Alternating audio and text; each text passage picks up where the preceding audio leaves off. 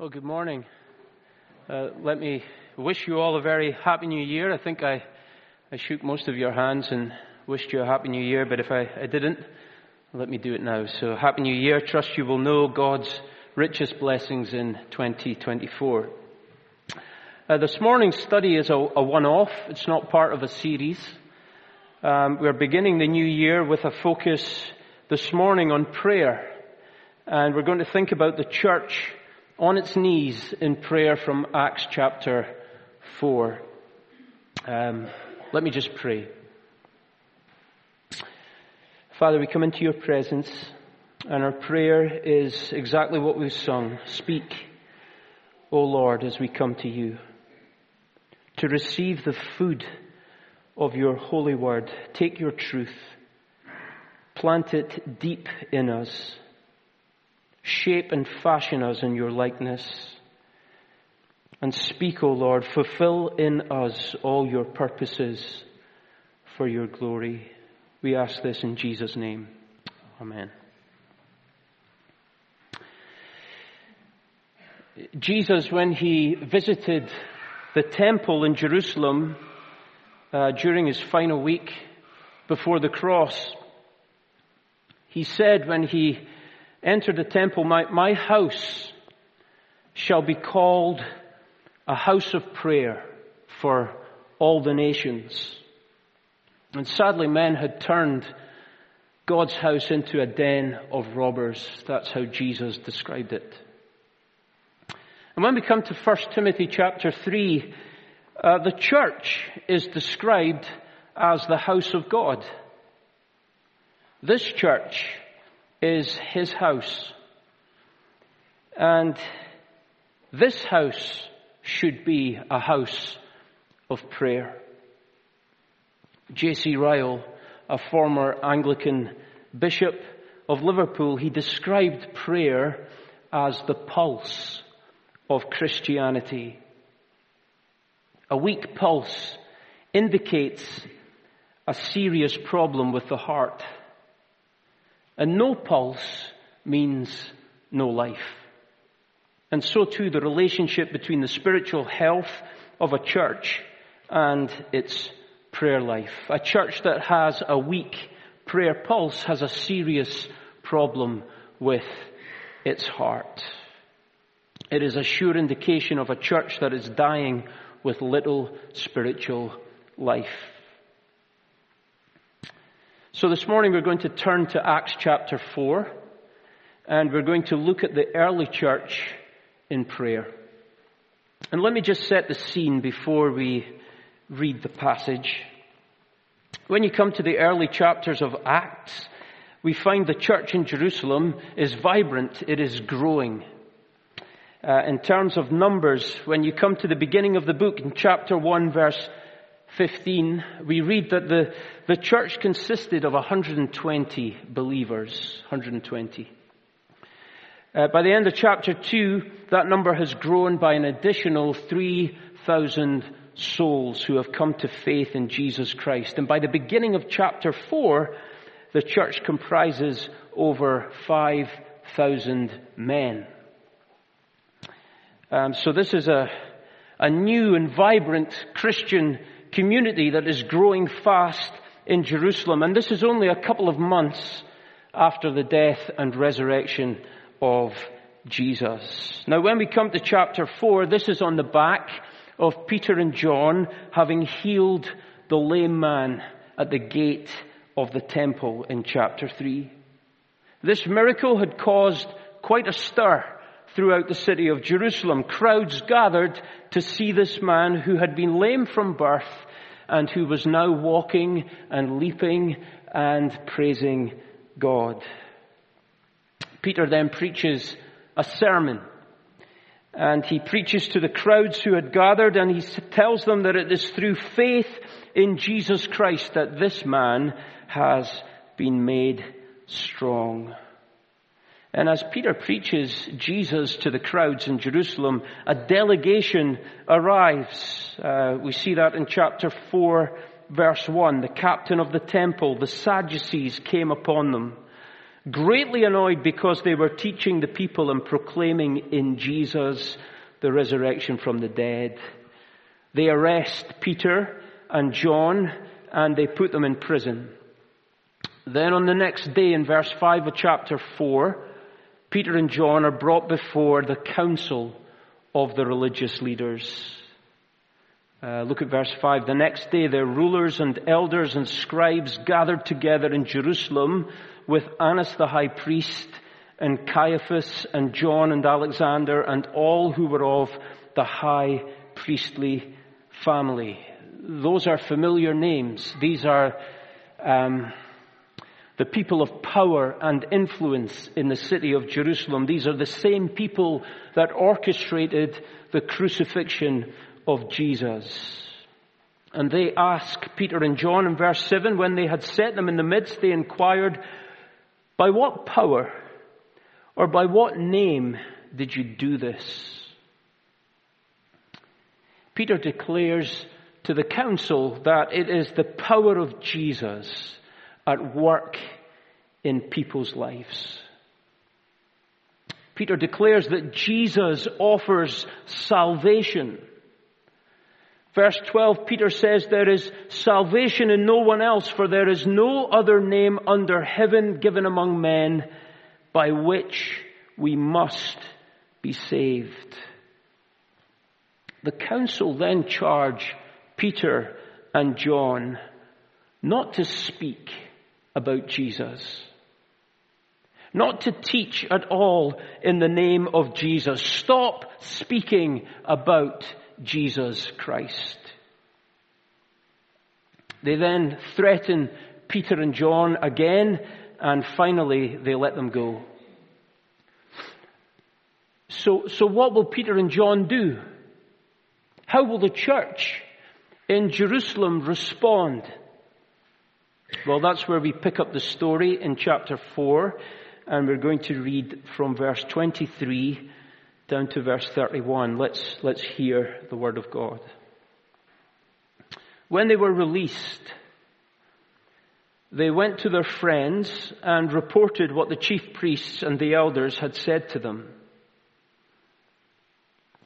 And when they heard it, they lifted their voices together to God and said, "Sovereign Lord, who made the heaven and the earth and the sea and everything in them, who through the mouth of our father David, your servant, said by the Holy Spirit, 'Why did the Gentiles rage and the peoples plot in vain? The kings of the earth set themselves and the rulers were gathered together against the Lord and against his anointed. For truly in this city there were gathered together against your holy servant Jesus, whom you anointed, both Herod and Pontius Pilate, along with the Gentiles and the peoples of Israel, to do whatever your hand and your plan had predestined to take place. And now, Lord, look upon their threats and grant to your servants to continue to speak your word with all boldness, while you stretch out your hand to heal, and signs and wonders are performed through the name of your holy servant Jesus.' And when they had prayed, the place in which they were gathered together was shaken, and they were all filled with the Holy Spirit and continued to speak the word of God with boldness." Amen. What will Peter and John do next? Well, their natural response was to go and tell the church what had happened. Verse 23, when they were released, they went to their friends and reported what the chief priests and the elders had said to them. They went to their friends. That expression, their friends, is translated in the New International Version as their own people.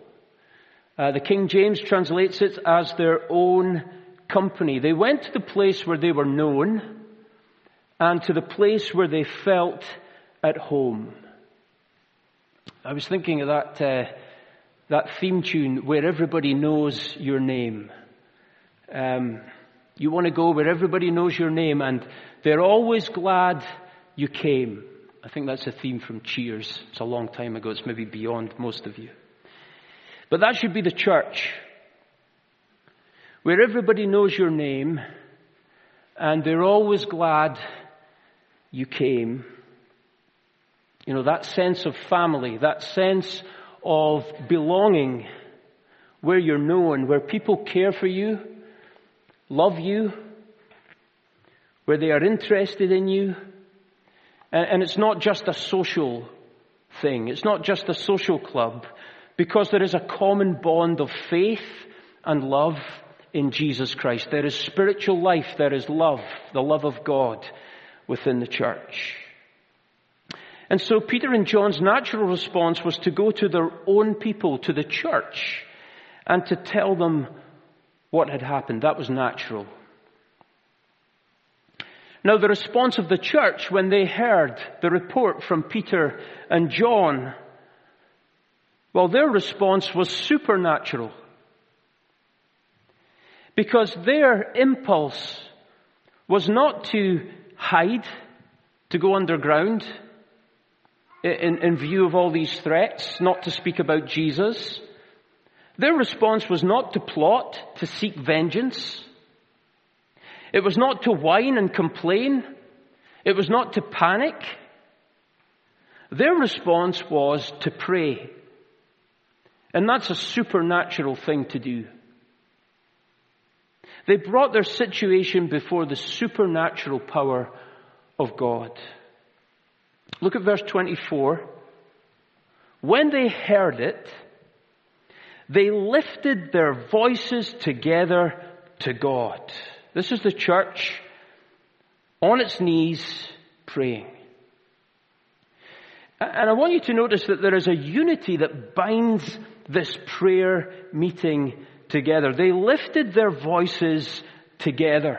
The King James translates that as follows. They lifted up their voice, singular, with one accord. This was not just physical unity. There was a spiritual unity that marked their prayers. There was one voice spiritually, one voice. And they spread their situation before God in prayer. Just look at what they pray in verse 29. And now, Lord, look upon their threats and... Now, how would you finish that prayer? Put yourself in their shoes, facing persecution, threatened against speaking about Jesus. What would you pray in that situation? Lord, look upon their threats and destroy them. Take vengeance against them. Lord, look upon their threats and remove them from power. Overturn their decision. Just look at the wisdom of what they pray for in verse 29. Lord, look upon their threats and grant to your servants to continue to speak your word with all boldness. They are praying for the very thing that will cause more trouble for them. They are praying for the very thing that will put them back in prison, to continue to speak about Jesus. And that's exactly what happens in chapter 5. They find themselves back in prison. They are praying for the very thing that could lead to their death. They ask to be able to continue to speak your word with all boldness, to continue to speak about Jesus Christ. Now, this boldness is simply not blind courage in the face of hostility. It is not a human virtue. It is found in God, and it is found in who God is, and this is the secret to true prayer. And it's what we're going to focus on in our study this morning. Just look at the structure of this prayer. This prayer runs from verse 24 down to verse 30. It's 7 verses long. 5 verses are focused on God and who God is, what He has promised and what He has done through Jesus Christ. That's verses 24 to 28. 5 verses focused on God. And then there are only 2 verses focused on their need. Verses 29 to 30, where they ask God, they make their request. This prayer is full of God. It is full of Scripture, and it is full of faith. And here's the secret, that the boldness that they ask for, the seeds of that boldness is actually planted in their faith and understanding of who God is. In their understanding of the greatness and majesty of His person. Now, they believe 3 things about God. And these 3 things are expressed in this prayer. And these are the seeds of their boldness. They believe that God is not small, verse 24. They believe that God is not scared, verses 25 to 26.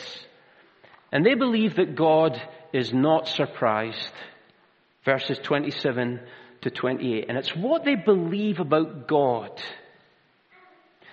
These are the seeds of the boldness that they ask God for.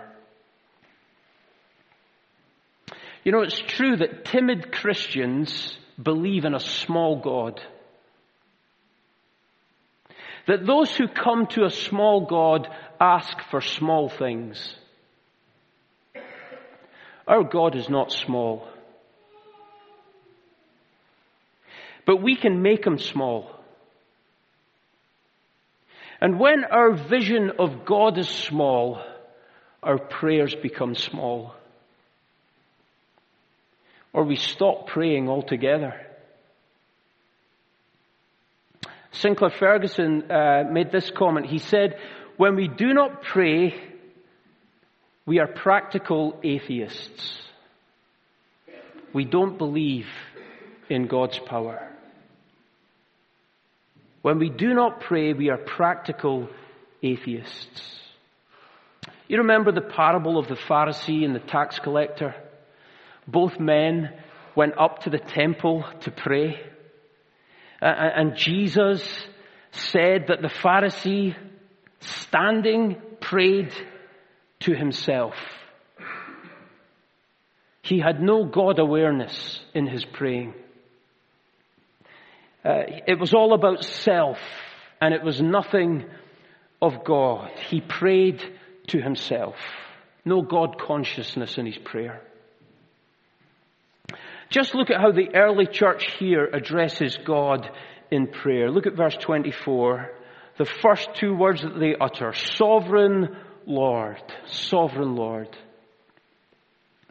Now we're reading from an English translation of the Bible. The New Testament scriptures were originally written in Greek. And the Greek word translated here is sovereign Lord. It's where we get our English word despot from. Now, when we think of a despot, we think of a tyrant, a dictator, a Hitler, a Stalin type leader. The Oxford English Dictionary definition of a despot is a ruler or person who holds absolute power and typically exercises it in a cruel or oppressive way. But the Greek word, unlike our English word, has no negative connotations associated with it at all. It simply means a ruler who holds absolute power. And so the first thing that they acknowledge in their prayer is their confidence in God. Sovereign Lord, You are over all. You are above all. You alone exercise supreme power. Where do we see the supreme example of God's power? Well, look at how the prayer continues. Sovereign Lord, who made the heaven and the earth and the sea and everything in them. We see it in creation. We pray to a God who made this universe out of nothing, who spoke it into being. He has absolute power. Everything belongs to him. Now, this is most likely a quotation from Psalm 146. This prayer is full of Scripture. Let me just read some verses from Psalm 146. Put not your trust in princes, in a son of man in whom there is no salvation. Do not trust man.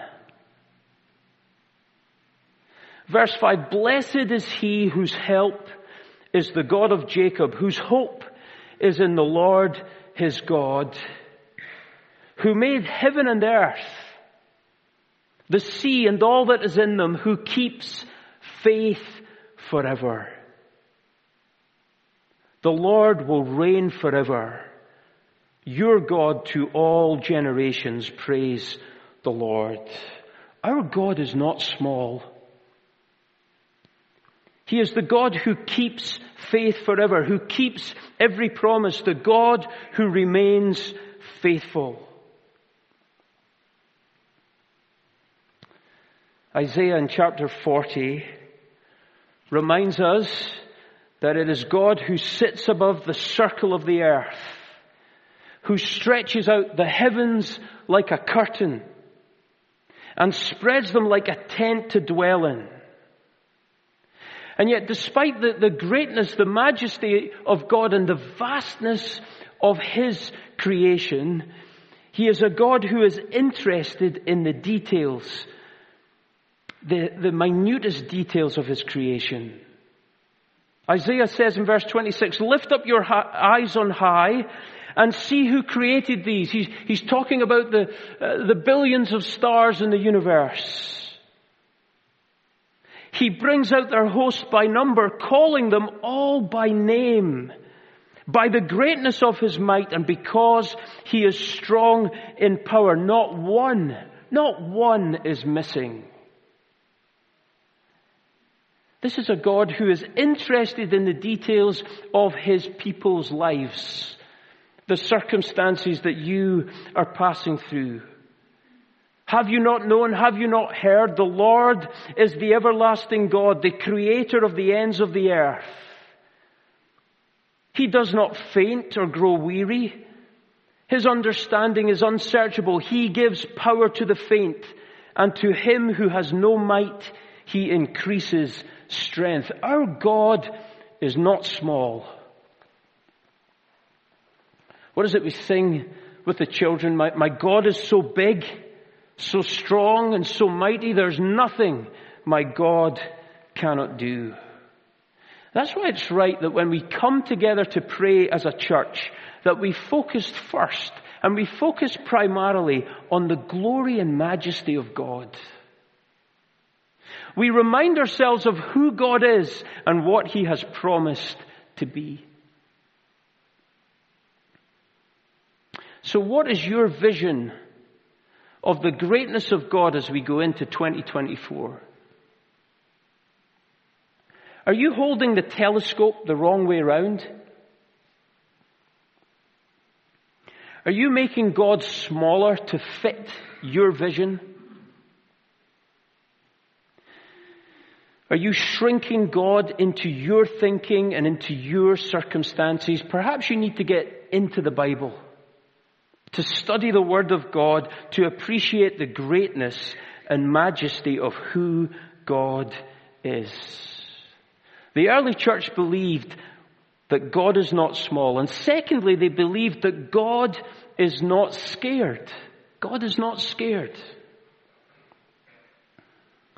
The church at Jerusalem had every right to feel scared.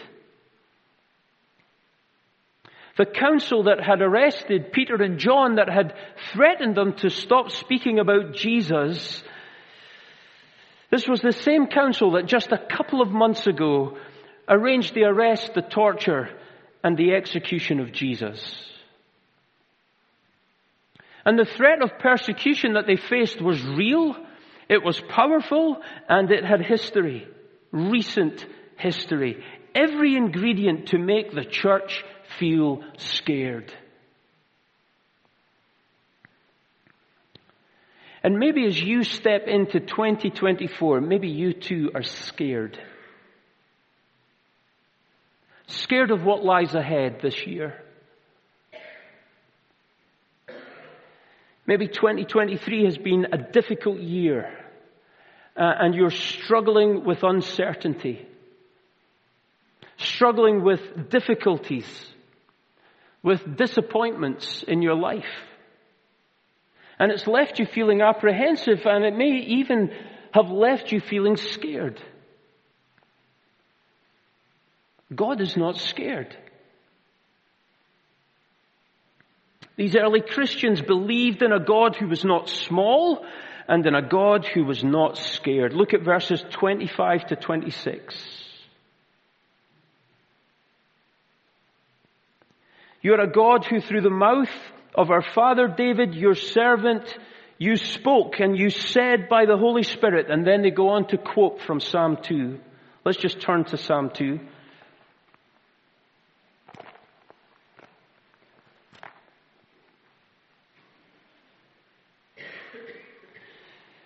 Psalm 2, the first 3 verses. Why do the nations rage and the peoples plot in vain? The kings of the earth set themselves, and the rulers take counsel together against the Lord and against his anointed, saying, let us burst their bonds apart and cast away their cords from us. You know, there are 2 key themes in Psalm 2.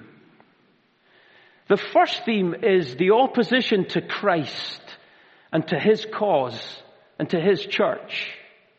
See that in verse 2. A rebel alliance of kings and rulers, Jews and Gentiles, nations united in opposition against Jesus Christ. That continues today. They want to break free, burst free from God's reigns. That's verse 3. But the second theme in Psalm 2 is this. It is the futility of that opposition to God.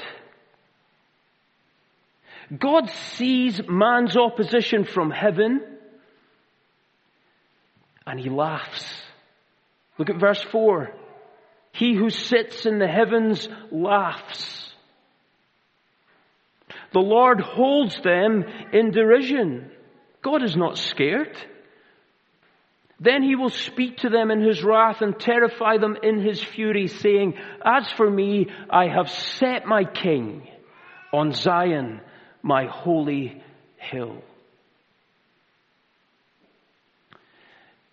The church at Jerusalem, they knew their scriptures.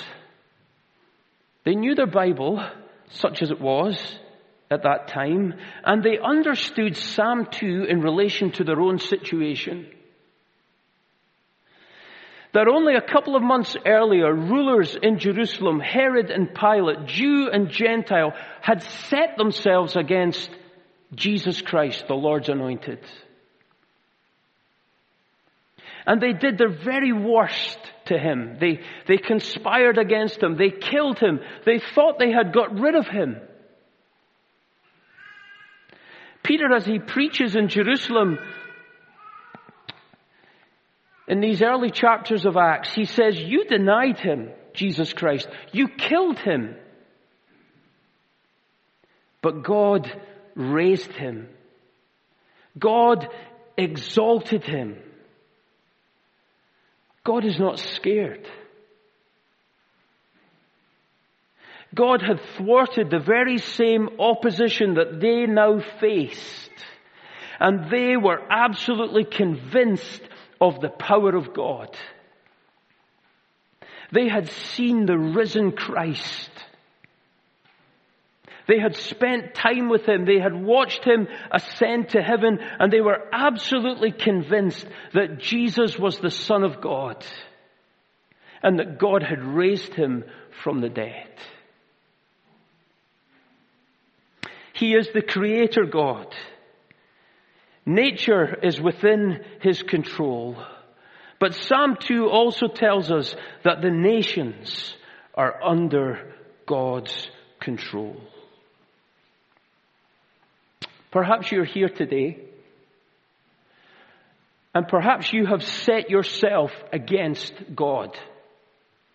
You have set yourself against Jesus. And you are living in rebellion against Jesus Christ. You are living in rejection of Jesus Christ as your Lord and King. Psalm 2 tells us that your rebellion is futile. But God is gracious. And this is how Psalm 2 ends. It ends with an appeal to those who oppose God to be wise and to be warned and to acknowledge Jesus Christ as their King and to bow and serve him. Look at verses 10 to 12 of Psalm 2. Now therefore, O kings, be wise, be warned, O rulers of the earth. Serve the Lord with fear and rejoice with trembling. Kiss the Son, lest he be angry and you perish in the way, for his wrath is quickly kindled. Blessed are all who take refuge in him. Listen to the appeal of God from Psalm 2 today. If you've not already done so, give your life to Jesus Christ. Serve him. The church is on its knees. They are praying to a God who they believe is not small, a God who they believe is not scared. And the third thing they believe, they are praying to a God who is not surprised. Look at verses 27 and 28. For truly in this city there were gathered together against your holy servant Jesus, whom you anointed, both Herod and Pontius Pilate, along with the Gentiles and the peoples of Israel, to do whatever your hand and your plan had predestined to take place. God's hand and God's plan. God is never taken by surprise. God is never caught off guard. The cross did not surprise God. Verse 28 tells us that it was all part of God's predetermined plan. That's why God is not scared, because God is not surprised. And when the apostles were arrested and threatened, it didn't take God by surprise. And the point is this, that nothing that happens in our lives takes God by surprise. God is sovereign. And he is sovereign in our lives. He is sovereign in our circumstances. He is sovereign in our suffering. And when our situations feel out of control, we need to remember that God is in control and he is the sovereign Lord. He is not small. He is not scared. And he is never taken by surprise. And as we go into 2024, we need to lift our eyes to see the greatness of our God. He is greater than all our fears, greater than all our problems. Now, God didn't make the persecution disappear. The problems that the early church in Jerusalem, the problems that they faced didn't just suddenly vanish after this prayer. But God strengthened their faith. They were bold in their witness because of what they believed about God. He is the sovereign Lord. He plans everything that happens. He is in control. He is greater than all. So why would we not be bold? Or why would we ever be afraid, knowing that this is who our God is? And if we have a right appreciation of who God is, it puts everything into perspective. Look at how this prayer meeting ends in verse 31. When they had prayed, the place in which they were gathered together was shaken. And they were all filled with the Holy Spirit and continued to speak the word of God with boldness. The very building in which they prayed could not contain the presence of God. It shook. And they were all filled with the Holy Spirit. There was such a tangible sense of God coming down among His people. This is what happens when the church is on its knees in prayer. There is a sense of the presence of God among His people. And I trust Acts chapter 4 may encourage us to be a praying people, to be a praying church. And as we go into 2024, may our vision be filled with the greatness of our God. May this house be a house of prayer. May this church be a church that is on its knees in prayer to a God who is not small, a God who is not scared, and a God who is not surprised by anything. He is sovereign Lord. Let's pray. Father God, you are the sovereign Lord. You are the Creator God who made the heaven and the earth and the sea and everything that is in them. You are the eternal, almighty, and incomparable God.